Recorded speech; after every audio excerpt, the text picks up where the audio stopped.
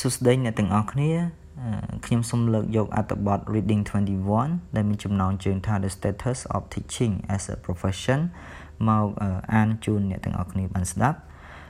ជាដំបូងយើងត្រូវដឹងថាគ្រូបង្រៀនគឺត្រូវបានគេចាត់ទុកថាជាឆ្អឹងខ្នងមួយនៃសាលាហើយបើគ្មានគ្រូបង្រៀននោះទេយើងក៏មិនមានសាលារៀនផងដែរ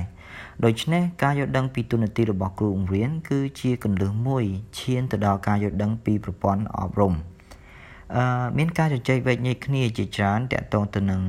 ពាក្យថា profession non profession និង semi profession ជាបន្ថែមនោះដែរគ្រូបង្រៀនជាច្រើនសម្ដែងនៅការមិនពេញចិត្តនៅពេលដែលយើងនិយាយទៅដល់ការ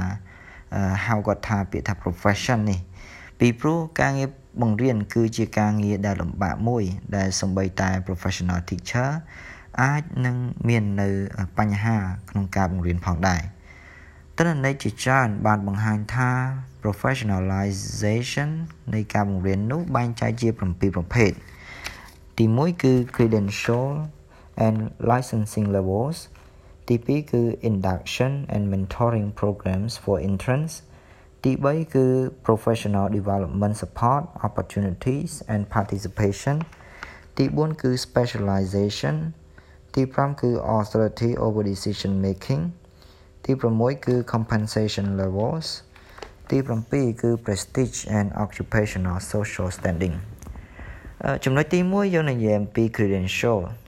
គឺវាសំដៅទៅលើកម្រិតនៃចំណេះដឹងរបស់គ្រូបង្រៀនដែលធ្វើឲ្យគាត់មានភាពជឿជាក់ក្នុងការបង្រៀនរបស់គាត់ហើយនឹង licensing levels គឺ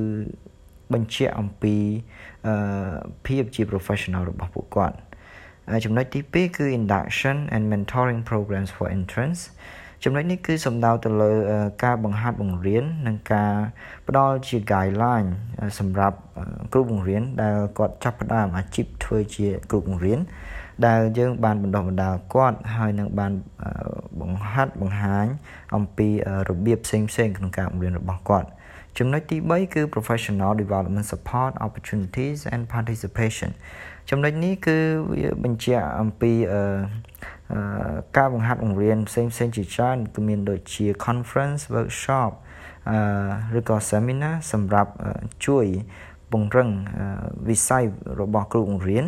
ដែលធ្វើឲ្យគាត់អាចមានឱកាសក្នុងការចូលរួមបន្ថែមសម្រាប់ពង្រីកនៅចំណេះដឹងផ្នែកបង្រៀនរបស់ពួកគាត់និងអាចធ្វើឲ្យគាត់ឈានទៅដល់ professional teacher ចំណុចទី4គឺ specialization គឺជាចំណុចមួយដែលសំដៅទៅលើមុខវិជ្ជាបង្រៀននិង skill នីមួយៗដែលគ្រូបង្រៀនសម្រាប់គាត់យកទៅបង្រៀននៅផ្នែកនីមួយៗដែលគាត់ចូលចិត្តចំណុចទី5គឺ authority over decision making ចំណុចនេះគឺសំដៅទៅលើភាពម្ចាស់ការរបស់គ្រូបង្រៀនដែលគាត់គឺមានសិទ្ធិសម្រាប់ធ្វើការសម្រេចចិត្តផ្សេងៗក្នុងថ្នាក់រៀនរបស់គាត់ផ្ទាល់គឺ